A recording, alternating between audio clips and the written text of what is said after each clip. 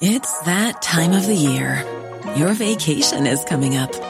You can already hear the beach waves, feel the warm breeze, relax, and think about work. You really, really want it all to work out while you're away. Monday.com gives you and the team that peace of mind. When all work is on one platform and everyone's in sync, things just flow. Wherever you are, tap the banner to go to Monday.com.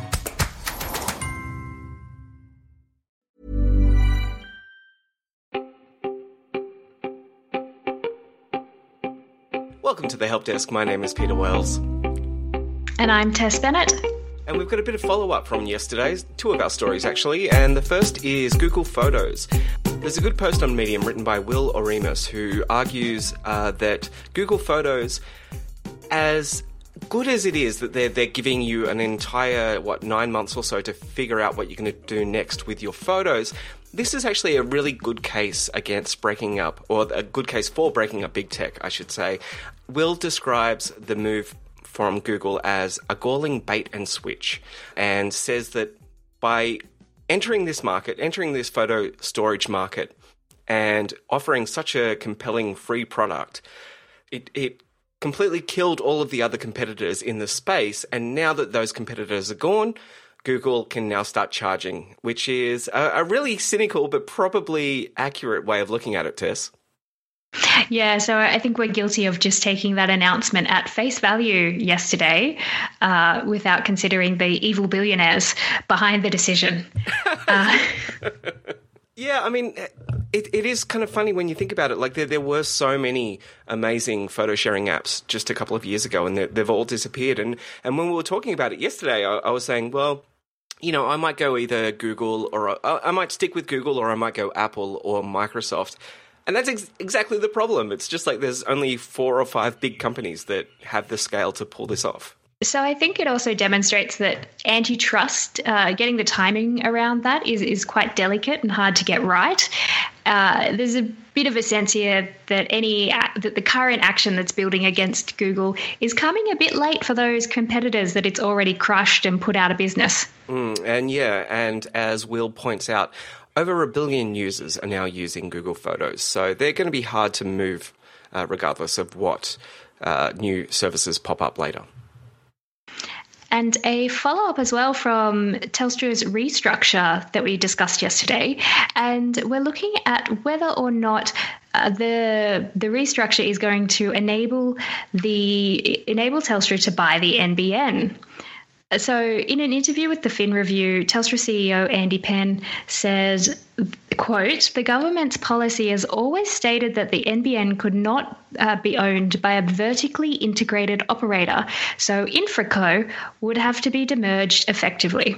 So we are definitely into 30 Rock Jack Donaghy speech here for corporate jargon. Yeah, and again, showing our naivete yesterday when we were talking about the split up. Paul Smith points out that this is probably the main reason behind the breakup, because, this would allow them to purchase the NBN, which has been something Telstra has wanted for a very long time. Mm-hmm. And one other announcement that I wanted to pull out from Telstra yesterday was that it's thinking about becoming an electricity company. So Andy Penn said that they're applying for the necessary licenses to sell power to consumers in coming weeks. And it's not coming out of nowhere. Telstra has an experienced energy team, and it's already heavily involved in the renewable energy sector. Penn said in that announcement, "We already underwrite projects that generate enough renewable energy to power about 100,000 homes. And we provide standby power that enables more renewable energy to be absorbed into the energy grid."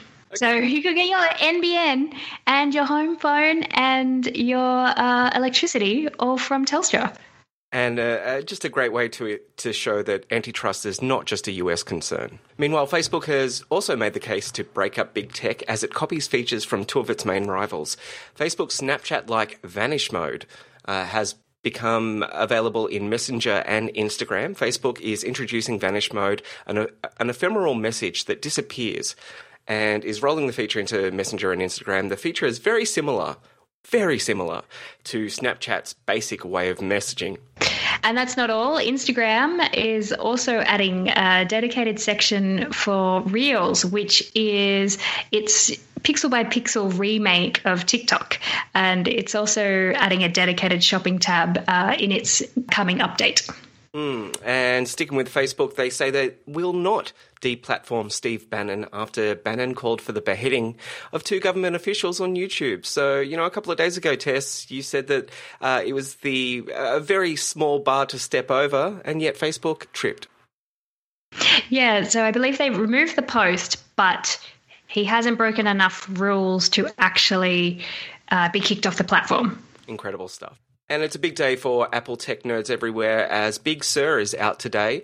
Mac Rumors has a post of some of the best new features in macOS 11 Big Sur, which you can check out in our show notes. I think it's a very, very pretty update, which is not a reason to upgrade necessarily, but I have seen that Twitter is currently full of people desperately trying to download the software and failing at some point. So there is clearly pent-up demand out there, and a lot of Twitter are very sad. I've got a great little tweet in the show notes as well that shows just the pain that some Apple nerds are going through as they're trying to upgrade their machines. Meanwhile, Apple executives have talked about the M1 chip and what that really means for the power of the new MacBook and the MacBook Air. So if you want to check that out, that is also in our show notes today. Lots of reading for you Apple nerds out there. And finally, in data that will surprise no one, Atlassian has proof that we're all working longer hours as we work from home.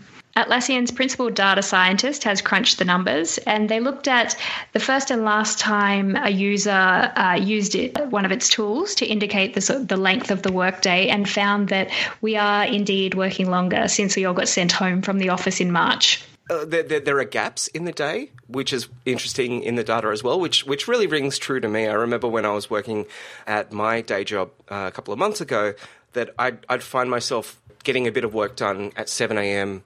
so that I could then get the kids to daycare and things like that, or God forbid, those times where they were still at home. And then I'd be, up doing work once they were in bed. So, yeah, this totally rings true to me. Yeah, it's not. Thanks for the reminder as well that this hasn't been a normal period of just remote working. It's had all those extra caring responsibilities thrown in. Flexibility in general, though, you'd think it would be a good thing. Yeah, you would think so, but the article does end with an argument that we really do need to understand and work out how to switch off at the end of the day. And again, I think that is something that I know a lot of my friends have been struggling with as well, that they enjoy the fact that they can, maybe have a longer lunch or a walk during the day that they might not have gotten otherwise, but they still find themselves answering emails at 10 at night. And on that note, it is Friday afternoon, so time to wrap this up. Mm-hmm. Yes, indeed. Thank you once again, Tess Bennett, for making it through yet another week of tech news. Thanks for having me. And we will speak to you next week. Have a great one. Enjoy Friday the 13th. Ooh, spooky. See ya. Bye.